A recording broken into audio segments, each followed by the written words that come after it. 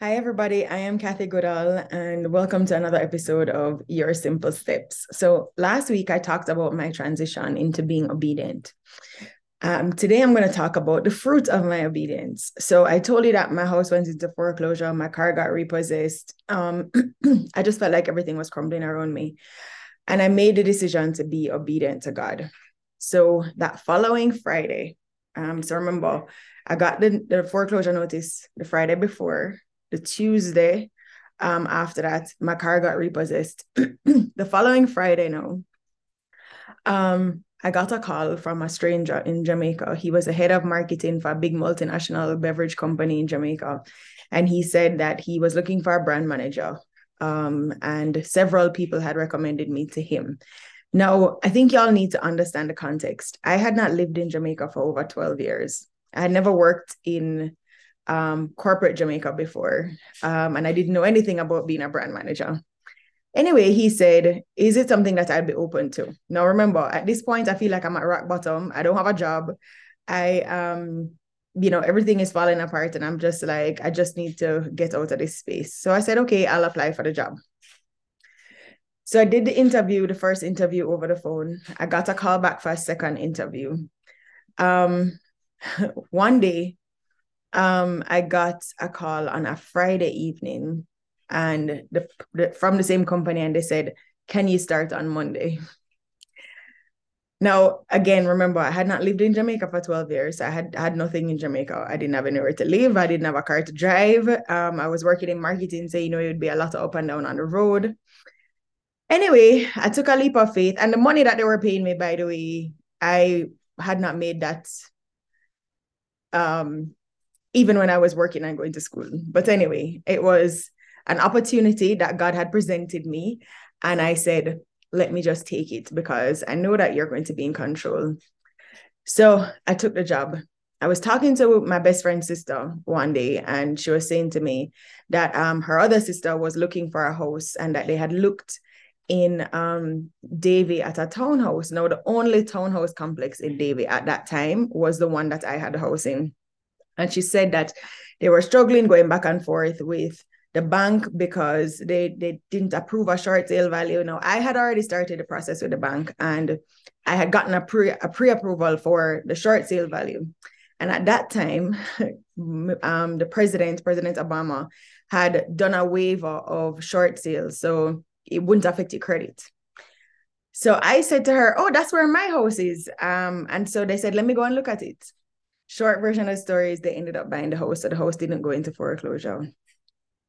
Now, I might cry when I tell you this story. So I had bought a Corolla. Toyota Corolla was the first car that I've ever bought for myself. And I got another job. This is a previous story. I was working with a basketball player, and I had gotten a Nissan Murano. So I had the Murano and I had this Corolla. And at that time, my brother was driving an Acura, which was from like 1920.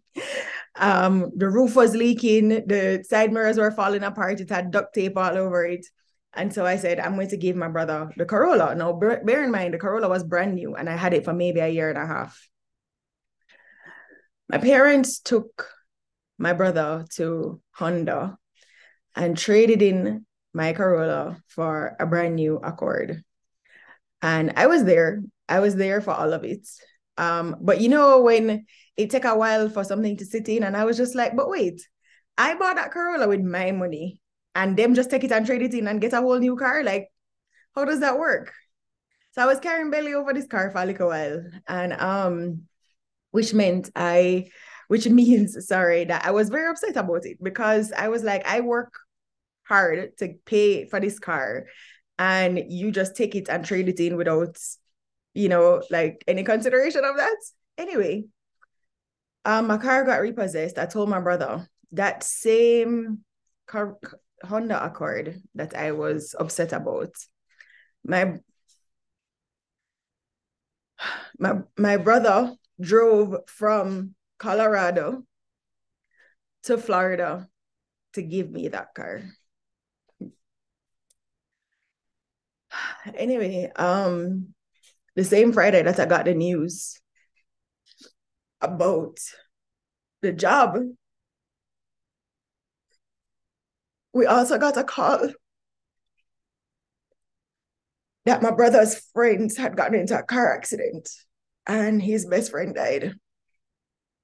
And so we jumped on a plane, he and I, and went to Jamaica the next day. Bearing in mind that I was supposed to start a new job the following Monday.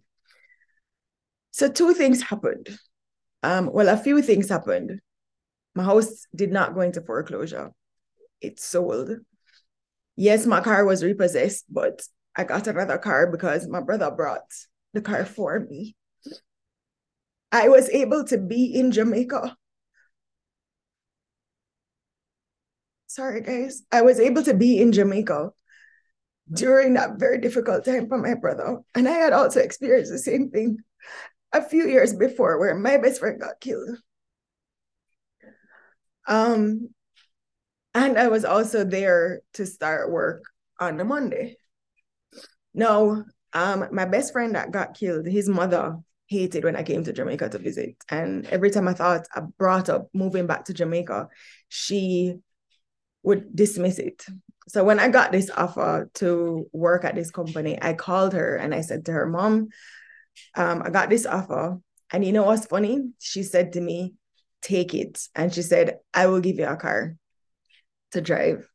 So for the 3 months that I was there, well, 3 months turned into 5 months, and I had a car to drive. So after 5 months, my contract was up and I got a permanent offer from them, but it was that I couldn't afford to live in Jamaica at the salary that they were offering me. Before I left the company, I got 5 job offers, all of them executive level. I did not apply for one job. So I ended up going to work with my best friend's husband's company to help him to restructure his commercial division. And I now decided I had to find an apartment and I had to buy a car. I was looking for a car and my uncle said to me, why don't you try calling your other uncle who was the head of sales for new car dealership? And I was like, I can't afford a new car. Anyway, I called him and he said, I have a car for you. I went down there, went to the showroom, and I saw a blue Suzuki Swift. Now, if you know me, you know that every car that I've ever bought is a blue car. I love blue. It's my favorite color. Walked into the showroom, saw the Swift. It was on sale for maybe 2.7 million, and I got it for $2 million at the time. And the company that I was going to pay the deposit on the insurance for me. So I now had a car, an apartment. Now I'm looking for an apartment, and somebody from church called me to say they heard I was looking for an apartment. Now, this is a new church that I just started, Bless Go for God Family Church. And a young lady that I had known from high school, but we weren't really friends, called to say, I heard you were looking for a house. Somebody else that went to church, who is now my very good friend, her mom was a realtor. Is it okay for her to recommend me to her? So I said, okay, fine. No, at this point, guys, I already knew that I could not afford very much. So to bother a realtor was not something I wanted to do. And then I was like, but you can't say no, right? Because it's somebody from church. You're going to see them all the time. So just be nice. The lady called me within 5 minutes and she said, oh, I have the perfect place for you. It rents for like $1,200 a month. This is US dollars we're talking now. But I can get it to you for 800. And I'm like, lady, I can't even afford 500. You're talking to me about I can get it for 800. Anyway, I go because I'm being polite and I'm going to meet this lady now. So she says to me, meet her at the foot of the hill. So I met her at the foot of Beverly Hills and I'm sitting down waiting on her. Now, I hate being late. And especially if you set a time to meet me, it annoys me even more if you are late. So I'm sitting there and I'm annoyed. And she finally gets there. And I'm driving up this hill, driving up this hill, driving up this hill. No, in Jamaica, I've always lived on the flat. So I'm not used to living on a hill.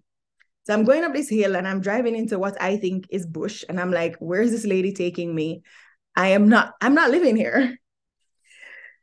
So we get to this apartment building. And we get out the car and I heard her say, good afternoon, Mr. Blake.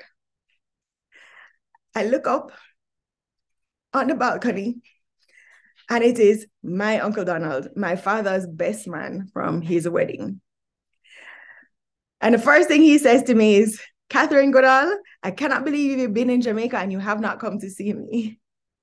Why is it that my Uncle Donald owns the building that this lady had brought me to? So I go upstairs and I'm looking at this apartment. It's a fully furnished 2-bedroom apartment that I already know I cannot afford. And he looks at me and he says to me, I just need to know that you like it. That night, I get a phone call. Sorry, the next day, I get a phone call from my mother in Florida to say, why didn't you tell me that you went to look at Uncle Donald's apartment? I said, why didn't you tell me Uncle Donald owned an apartment building? So she said, he just wants to know if you want it. And I said, I would love it, but I can't afford it. And I'm not one to bawl down, to cry down people's prices or to negotiate, because that's just not who I am, right? I believe in giving people value for what they are offering me. And he called me after that and he said to me, I am going to rent you this apartment for 60,000 Jamaican dollars. It is fully furnished, not even a knife and fork did I have to bring in there.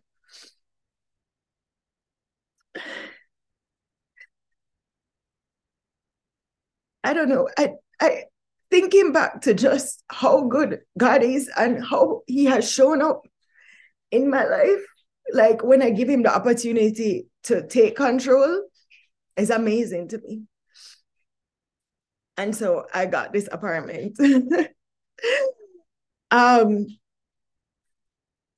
Guys, the point to all of this is when I decided to be obedient and to listen to where God is leading me and to do the things that he has told me to do, it has opened so many doors and so many opportunities to me.